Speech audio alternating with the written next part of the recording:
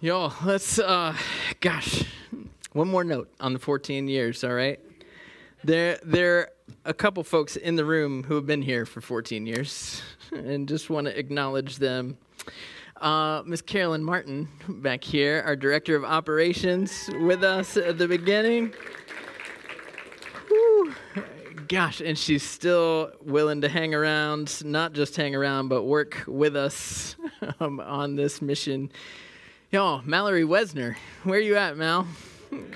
Oh, she just snuck out off the stage. She will be back, but y'all, give her a hug too. 14 years.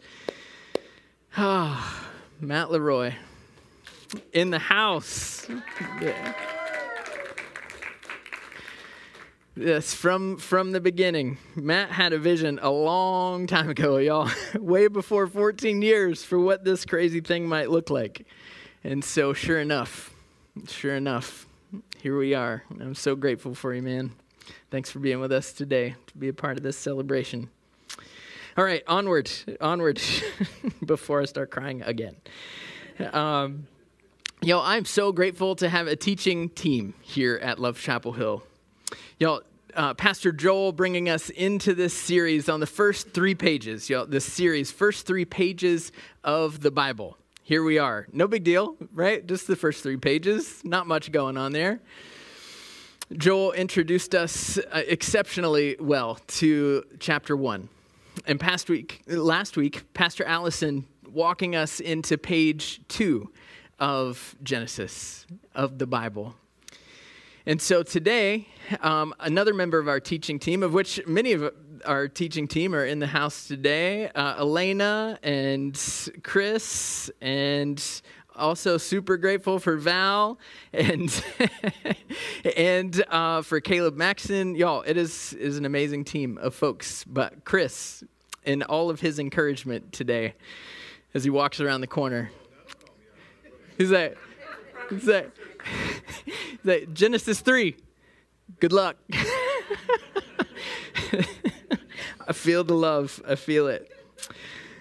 Y'all, the first 2 pages have been amazing. Joel and Allison walked us through this perfect view into creation as God intended it.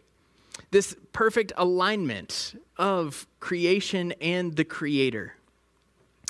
Beautiful, beautiful picture of God creating his dwelling place to be in the midst of the creation. And so today, just as a heads up, things are going to take a turn. Kind of a big one.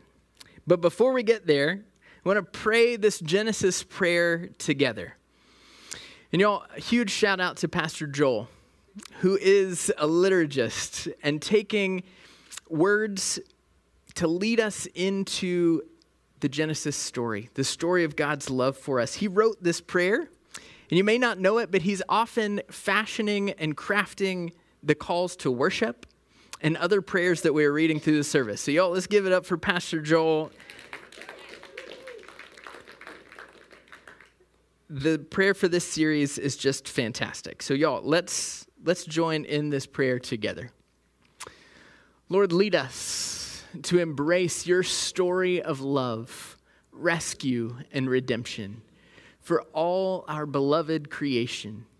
Open our hearts to feel your everlasting, loving pursuit to lead us to where heaven and earth align. We are your church, your people, exploring the mystery of you, found in the beginning of your word. Amen. Amen. So y'all, just a reminder, there are handouts in the back, literally the first 3 pages of the Bible printed for you. Page 1, page 2, and today we are finding ourselves in page 3. And it is a lot, so I recommend if you don't have one of these yet, go ahead and grab one. You can grab that from the table in the back over there. We're going to be reading it together in just a moment. And I say reading it together. I'm not going to expect you to read the whole thing with me, okay? Like you can read along with me. It's doing that in unison. We might be here a while. But y'all, just a quick survey of the headings of this section from different translations of the Bible. In case you don't yet know what we're in for, looking at just the headings, just that bold heading that is actually not Scripture, but how interpreters and translators over time have given a label to this particular section of Scripture. The first sin and its punishment from the NRSV. The fall of mankind from the New American Standard. The fall from the NIV and the ESV. The man and the woman sin from the New Living Translation. Expulsion from Eden, the New American Bible. The terrible lie from the Jesus Storybook Bible, one of my favorite interpretations. So that's what we're in for. Again, I hope you still have your seatbelt on, because we might need it. We're going to read this. You can follow along, but just let these words just speak to your heart today.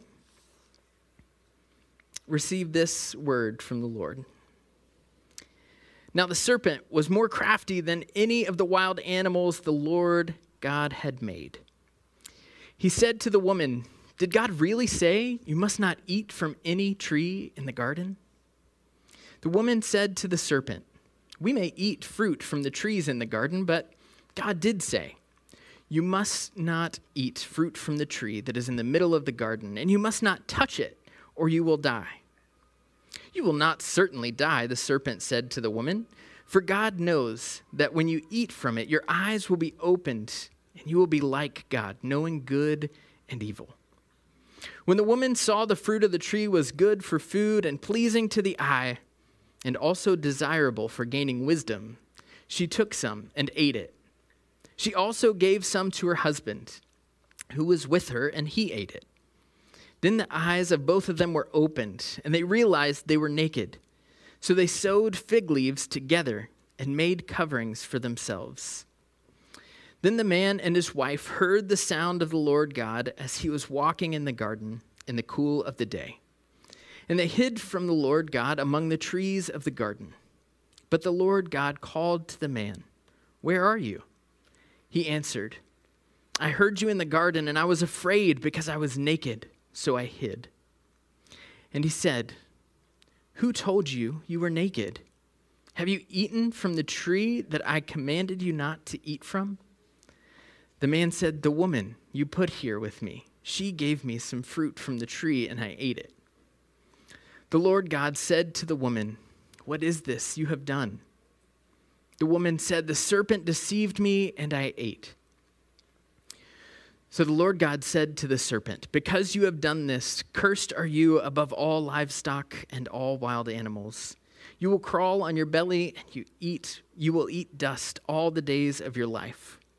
And I will put enmity between you and the woman, between your offspring and hers, and he will crush your head, and you will strike his heel." To the woman he said, "I will make your pains in childbearing very severe. With painful labor, you will give birth to children. Your desire will be for your husband, and he will rule over you." To Adam he said, "Because you listened to your wife and ate fruit from the tree about which I commanded you, you must not eat from it. Cursed is the ground because of you. Through painful toil, you will eat food from it all the days of your life. It will produce thorns and thistles for you. You will eat the plants of the field. By the sweat of your brow, you will eat your food until you return to the ground, since from it you were taken. And for dust you are, and to dust you will return." Adam and his wife Eve named his wife Eve because she would become the mother of all the living. The Lord God made garments of skin for Adam and his wife and clothed them. And the Lord God said, "The man has now become like one of us, knowing good and evil. He must not be allowed to reach out his hand and take also from the tree of life and eat and live forever." So the Lord God banished him from the Garden of Eden to work the ground from which he had been taken. After he drove the man out, he placed on the east side of the Garden of Eden cherubim and a flaming sword flashing back and forth to guard the way to the tree of life. This is the word of the Lord. Friends, let's go ahead and say from the very start here, if you've read this before, if you've heard the story, then likely you are bringing some baggage, some interpretation that is stuck with you. And I just want to encourage you to open your ears, open your heart to what God wants to say today. Second, acknowledging we will not get to every question that you have about Genesis 3 today. My clock is already ticking. There's more about this that we don't know than what we do. And we have to join with the ancient reader to be okay with the mystery of God. We have to embrace it, especially as we read these first 3 pages, but also as we move on from this place. To help with some of the questions that we're not going to get to, or to go to deeper places with some of the things that we are going to talk through. Y'all, on the teaching page, there are resources upon resources upon resources that we have dug into as we've been in this series.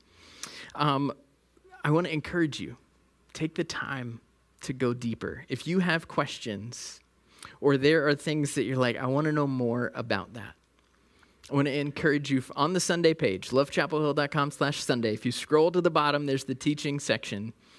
There are links to videos. There are links to articles, commentaries from our friend Tom Wright, Bob's friend Tom Wright, from one of mine and Matt's favorite Old Testament professors, Dr. Sandy Richter, and the Epic of Eden, her book there. And then our dear friends at the Bible Project and Dr. Tim Mackey, you will see lots there. But even beyond that, I want to encourage you to reach out. If you're in a small group, that's a great place to be talking about these things. But also you can meet with any of your pastors. You can reach us also on the website. All of our contact information is there. Joel and I even have scheduling widgets. You just go pick a time that you want to sit down with us. We would love to talk with you more. As we dig into this, we're going to take a 4D look at page 3 of the Bible. I don't think these are 3D glasses because we're going to need 4D glasses, all right, y'all? Also, a note, I forgot, there's going to be cupcakes in the lobby after. My ADD is kicking in, on the way out. So 4D, deception, distortion, discovery, deliverance. Y'all, say this with me. Deception, distortion, discovery, deliverance. Y'all, deception that becomes distortion, that leads to discovery, that then opens the door for deliverance. This is where we're going over the next 20-ish, 30-ish minutes. Notice what we have unfolding in verses 1 through 5, the story of deception. The serpent, more crafty than any of the wild animals that the Lord God had made. So the serpent, some translations say snake. You might have that in front of you if you're reading on your phone or in your Bible. And so this might be the place where we have the inclination to wrestle with a talking snake. Not going to do that right now. But to keep our eye on the prize of answering these questions of who is God and what is our relationship to God, we want to look deeper at this word, serpent. With the great help of our friends at the Bible Project, we can do that. This word here that is present, nakash, in the Hebrew, it can mean serpent, it can mean dragon, it can mean sea monster. Snake doesn't quite get it. Serpent, dragon, sea monster. It's used in those three different ways, multiple places in the Old Testament. But it's used specifically in Isaiah 27 in all three ways. So this one word is used all three ways in Isaiah 27. We'll soon see that this created, rebellious being is an adversary to God. An adversary that is set out to bring chaos into the good order of creation. The emphasis here on creature. Because here, in this first verse, we see that this being is a part of the created order. Not an equivalent to God, not a rival to God. As Isaiah 40 tells us, God has no equal. God has no rival. He is the Almighty. We don't know exactly where this creature came from or how it got in the garden. But what we do know is that it is up to no good. It is trying to bring others into the chaos of rebellion. So the serpent says to the woman, "Did God really say you must not eat from any tree in the garden?" Is that what God said? The crafty way that the rebellious being asks the question to paint God the Creator in a light that says he's trying to hold something back. This authoritarian that is handing down this command to you is trying to keep you from the good stuff. Just with one question. And so the woman said to the serpent, "We can eat from the fruit from the trees in the garden, but God said, you must not eat fruit from the tree that is in the middle of the garden. You must not touch it or you will die." Again, is that what God said? Let's back up and take a look where we find God speak this command in Genesis 2:15. You can flip back to page 2 in your handouts. The Lord God took man, put him in the Garden of Eden to work and take care of it. The Lord God commanded the man, "You are free to eat from any tree in the garden, but you must not eat from the tree of the knowledge of good and evil. For when you eat from it, you will certainly die." Does God say anything about touching the tree?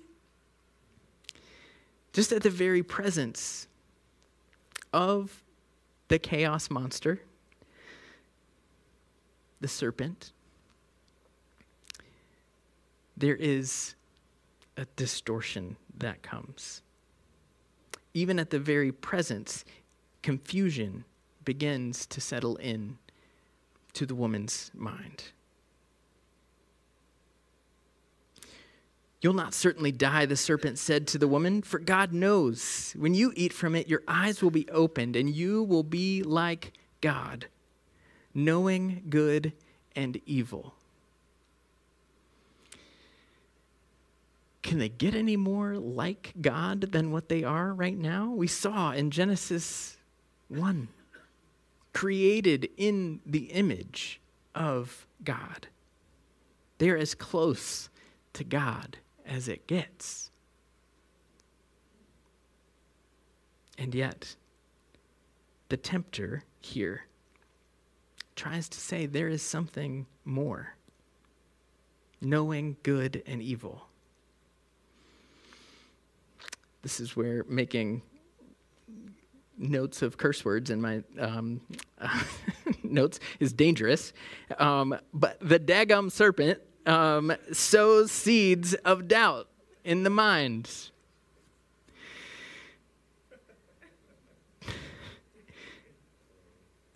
Y'all, it's all cuss word worthy, okay? It goes off the rails. And so in order to keep our family-friendly rating on YouTube, because these are live streamed, I'm going to keep it PG. But it sows the seeds of doubt. Does God really love you that much?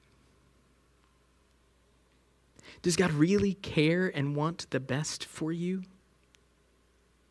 When they should have been eating from the tree of life all day, every day, instead, the lie gets them to believe that there's greater benefit from trying to be like God on their own. So distortion comes in. Distortion. Anybody listen to AM, FM radio these days? Yeah, like 3 of us. Okay, great. For those of us who are old folk, the AM, FM radio, right? My Avery has a clock radio in her room. It's her alarm clock, right? And so it's the kind where you turn the dial as you go through, and like you're hearing that, and occasionally you hear a little song, and you're like, oh, I can slow down, but it's got distortion in it. I remember the first time the kids were listening to the radio with me in the car, because most of us, right? Most of us are listening from our phones these days. Not a whole lot of distortion coming through the Bluetooth. But we're listening to AM, FM radio, and the static is coming and going. And they're like, Dad, what is this? That's static, kids. That is the distortion of the radio waves being received by our car. I'm sorry. This is the way it used to be. And I still listen to the radio, and I love it. Back porch music, Friday nights, Saturday nights, NPR. No. Anybody else? The TV distortion, y'all. Sometimes, again, going back to the old days, my friends Tim and Jennifer, also from West Virginia, so I can poke a little fun at us in West Virginia. Y'all, when I was growing up in my grandparents' house, there was no cable. There was an open-air antenna.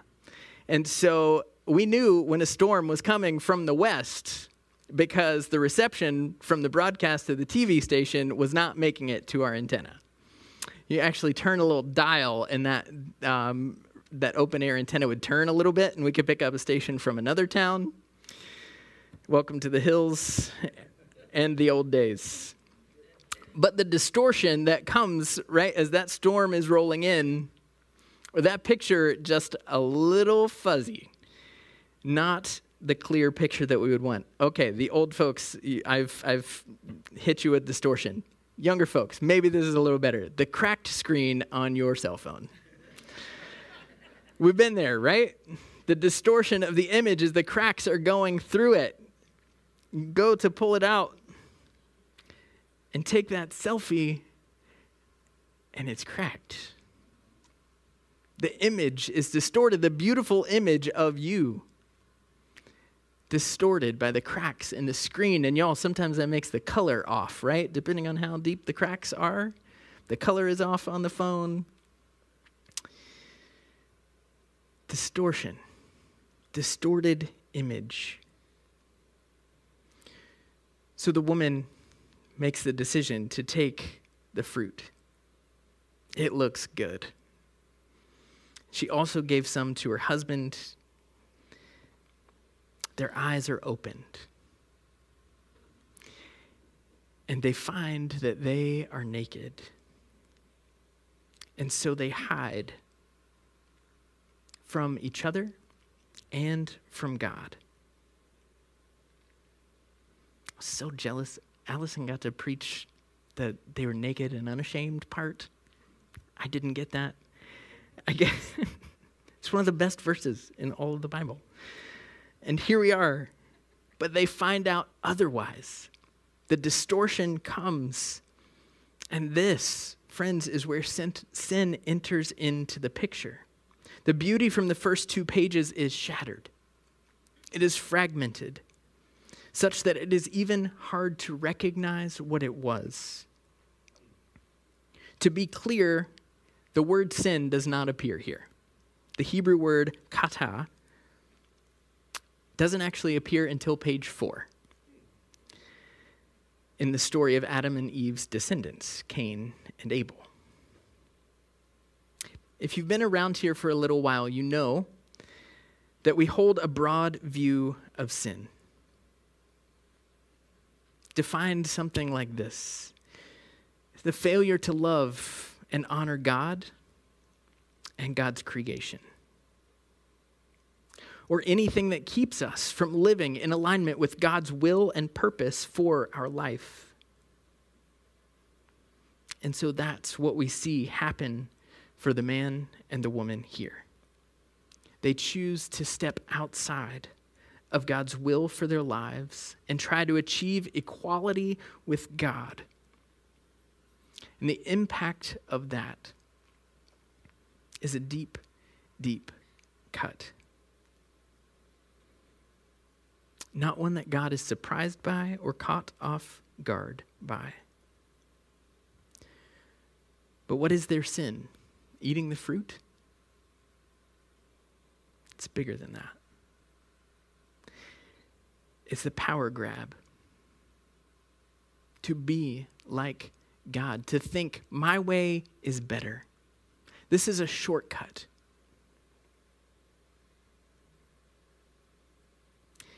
And that power grab that we see back then is what we see unfolding continually in our midst today. See, pages 1 and 2, they feel a bit foreign to us because we don't know a world like that. But this is the world that we know.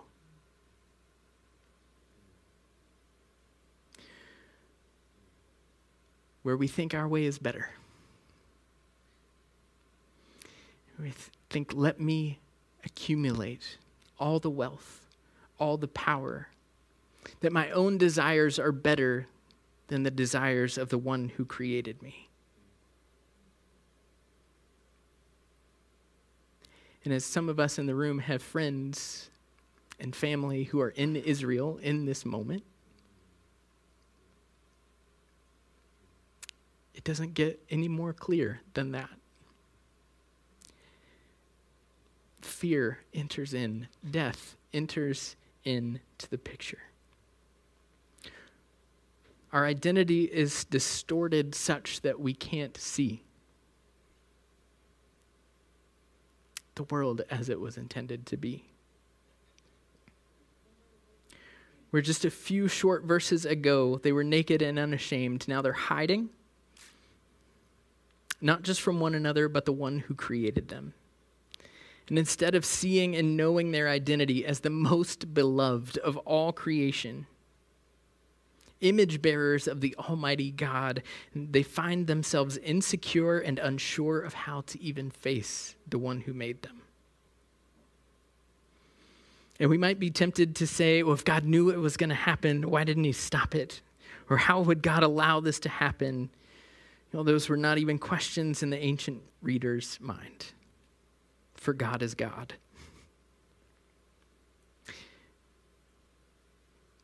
But God is demonstrating true love for creation here. Who is God? The Almighty Creator of the cosmos, who is soon to be described in the next book of the Bible as compassionate, gracious, slow to anger, abounding in loyal love and faithfulness. That it is love without coercion, love without force. God is committed to Adam and Eve, as Tom Wright says, to the Adam and Eve project, to continue to work through their line to bring about the repair of the distortion. The distortion of your cracked screen on your phone, you have to take it to a repair shop. A repair has to be done.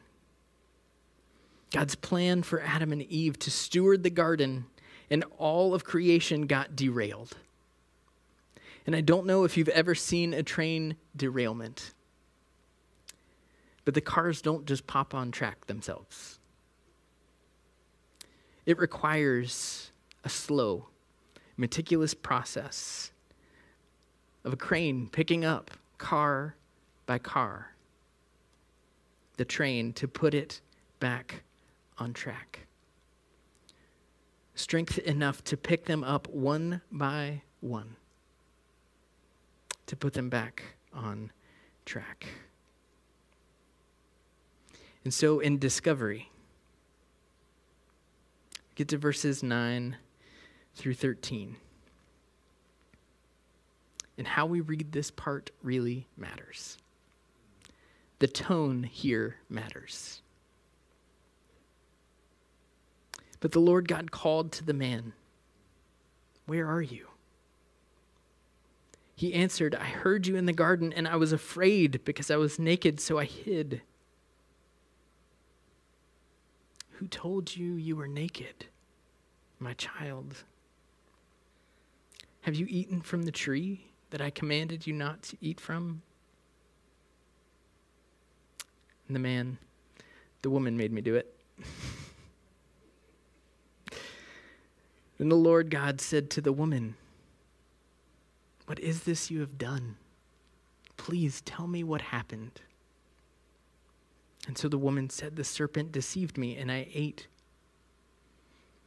Depending on what kind of home life you had, depending on the authority figures in your life, how your parents talked to you, what kind of church background you had, or your perception of God, these texts can be read very differently. They can be read with domination or terror in the voice. Where did you go? What have you done? I was going to slap the table, but the juice.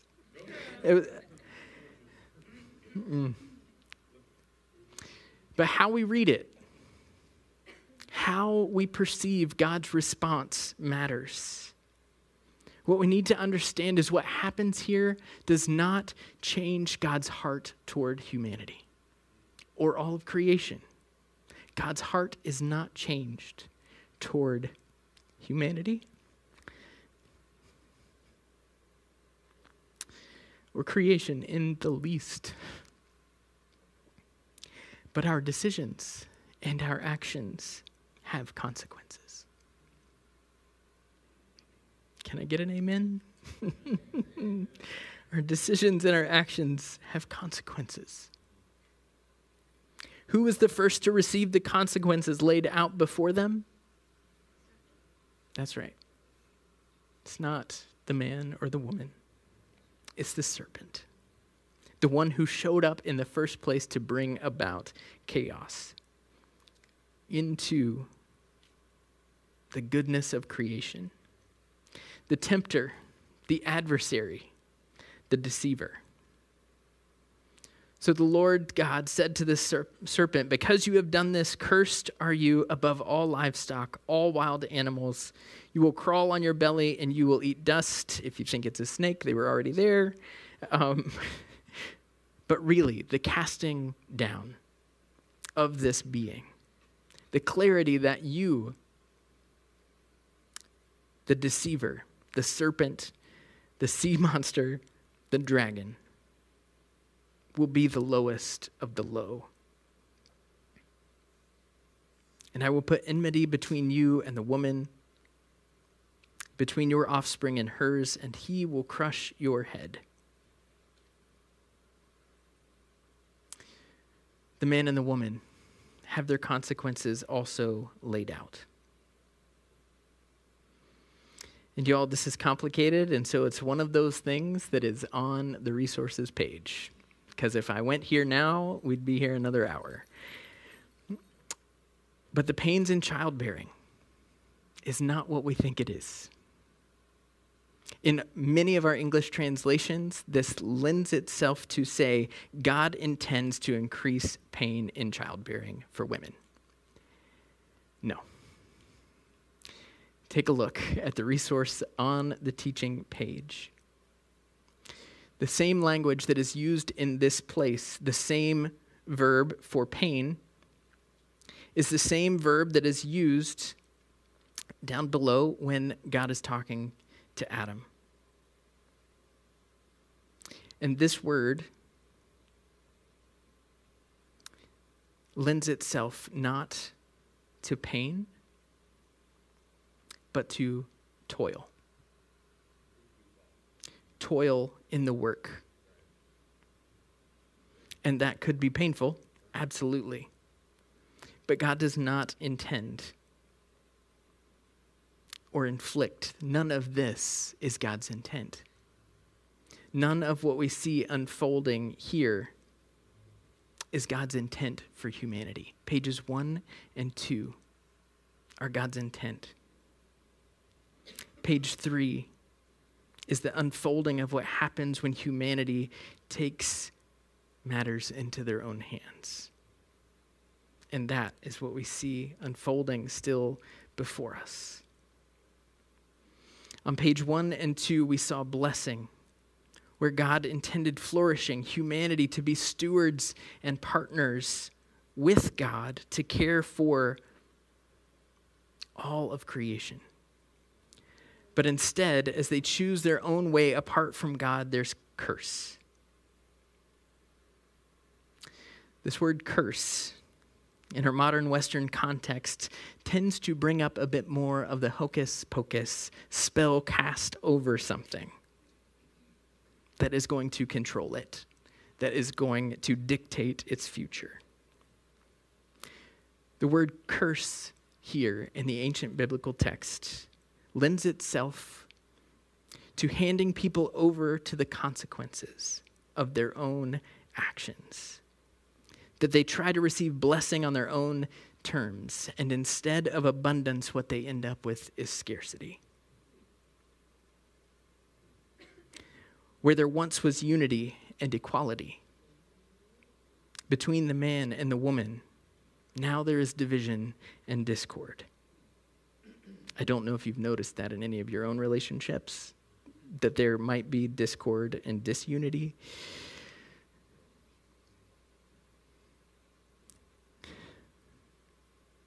Once perfect partners, now you're striving for and against each other. Dr. Tim Mackey at the Bible Project says you could call this, what's happening here, punishment, if you want to. But you could also say it is God calling out what is the new normal as the result of humanity's actions. God calling out the new normal as the result of humanity's actions. Let's talk specifically about the mention of work here for just a moment. To be clear, work itself is not the curse. When we read back in chapter 2, verse 15, just a minute ago, God put Adam in the garden to work it, to be a steward over it, to oversee creation and all of its blessing. But the mention here specifically about work, which is the same mention about childbearing for women, is about toil, the fruitless work, where thorns and thistles grow instead of the fruit-laden trees of the garden. The Hebrew word here for painful toil is itzabon, the same word translated in both places, that lends itself more to an emotional pain than physical pain. Hardship, worry, anxiety in the circumstances in which we all are born. And as Dr. Sandy Richter points out in her book, The Epic of Eden, the phrase here, sweat of your brow, also not lending itself to physical work. Work was a part of the good created order. But also how we define work depends on who is telling us to do it, right? Here it is likely a turn of ancient phrase that actually means anxiety and worry. It's not like we deal with that in our world today, though. It's all around us. The effects of the fall.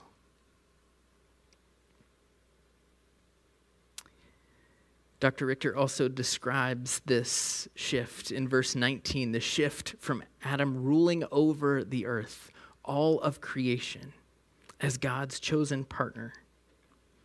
Now, humanity instead will return to it. We will return to the earth, to the ground. Since from it you were taken, for dust you are, and to dust you will return. Death enters the picture. And death is something that we all grapple with. Many of us, even in this past year, experiencing the closeness of it. Death is the consequence of humanity's choice to trust not in God's blessing,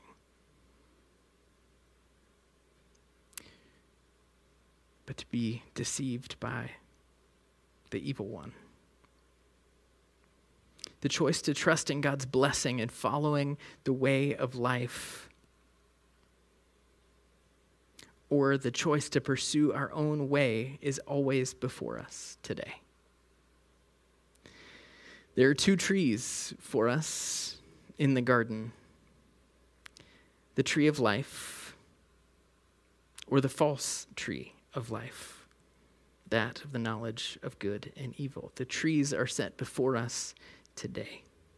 The path that leads us straight to the heart of Almighty God, or the path that leads us away from God's good will and purpose for our lives.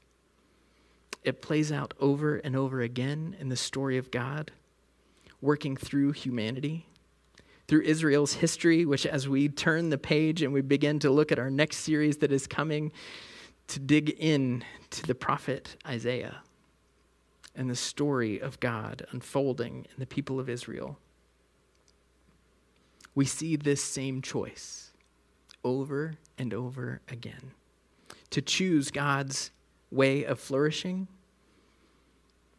or the way that, our own way that is enduring hardship and consequences.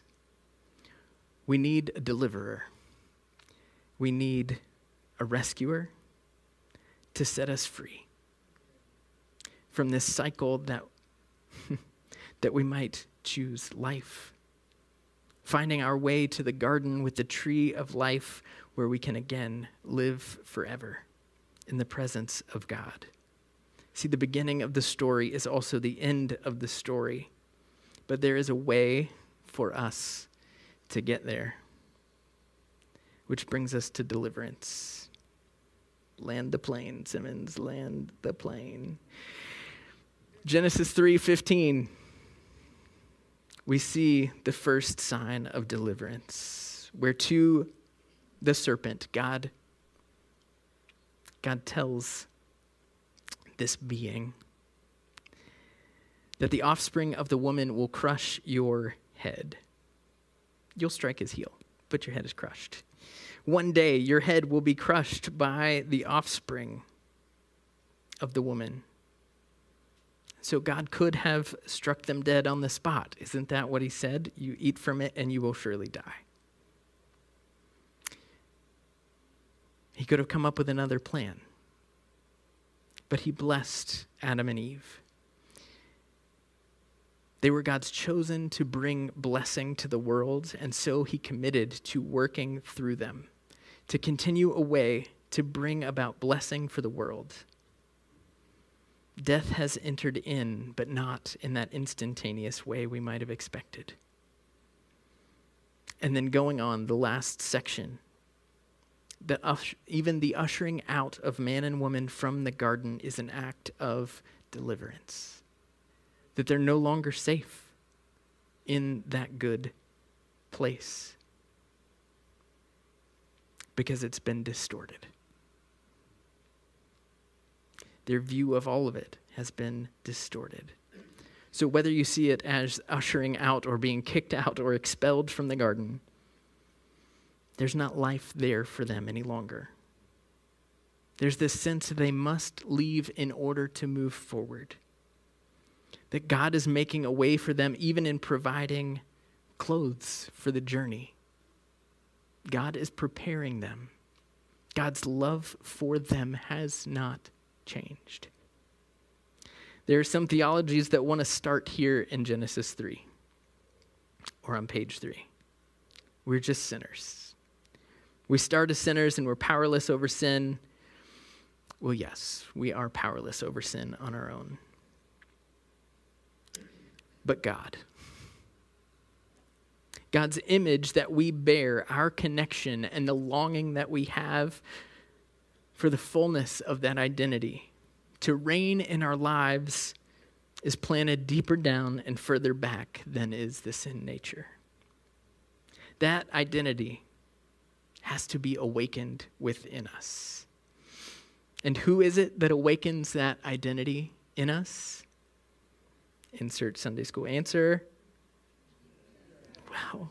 Yes. Yes, Jesus. God entering in time and space in the form of a man to show us the way onward to the good garden, where heaven and earth again are in alignment. Heaven not just reaching down to earth, but fully coming over the earth.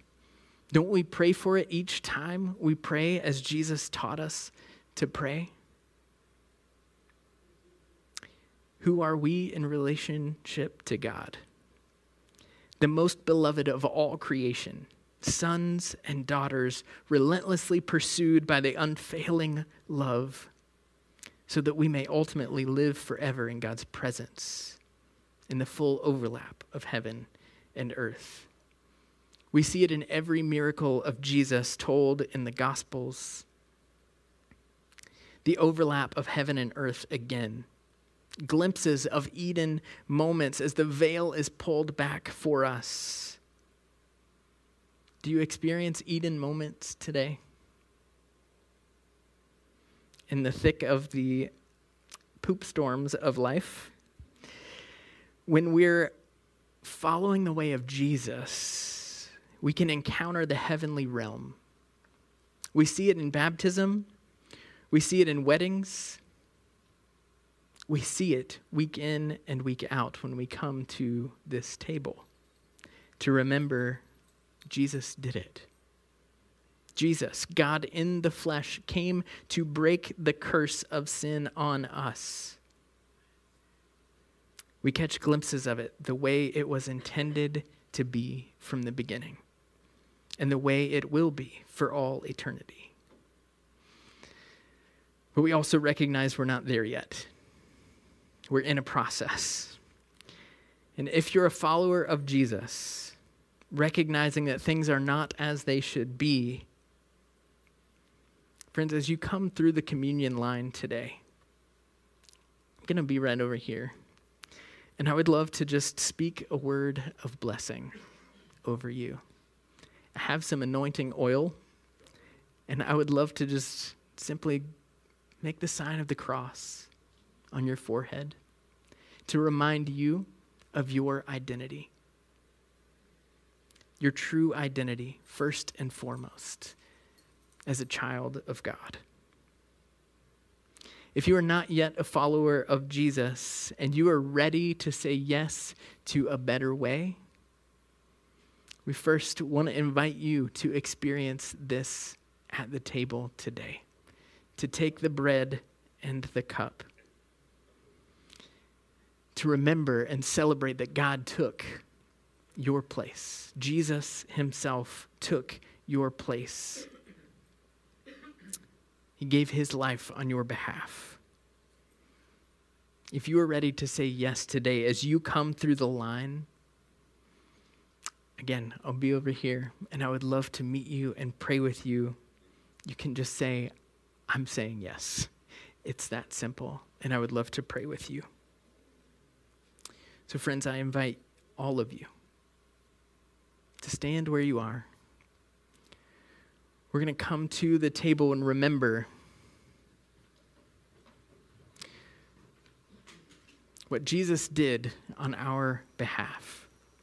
That his body was broken for you. That his blood was poured out for the forgiveness of your sin. To make a way from that good garden to the good garden again. He is with us in the journey. And so as we come today, we're going to come down the side aisle. Looks like Pixie and Beth are ready to serve us. We'll tear off a piece of the bread and dip it in the cup. And you can make your way along the front. I'd love to pray, just speak a word of blessing over you. and then you can return to your seats. So friends, we invite you to come to the table. Taste and see that the Lord is good.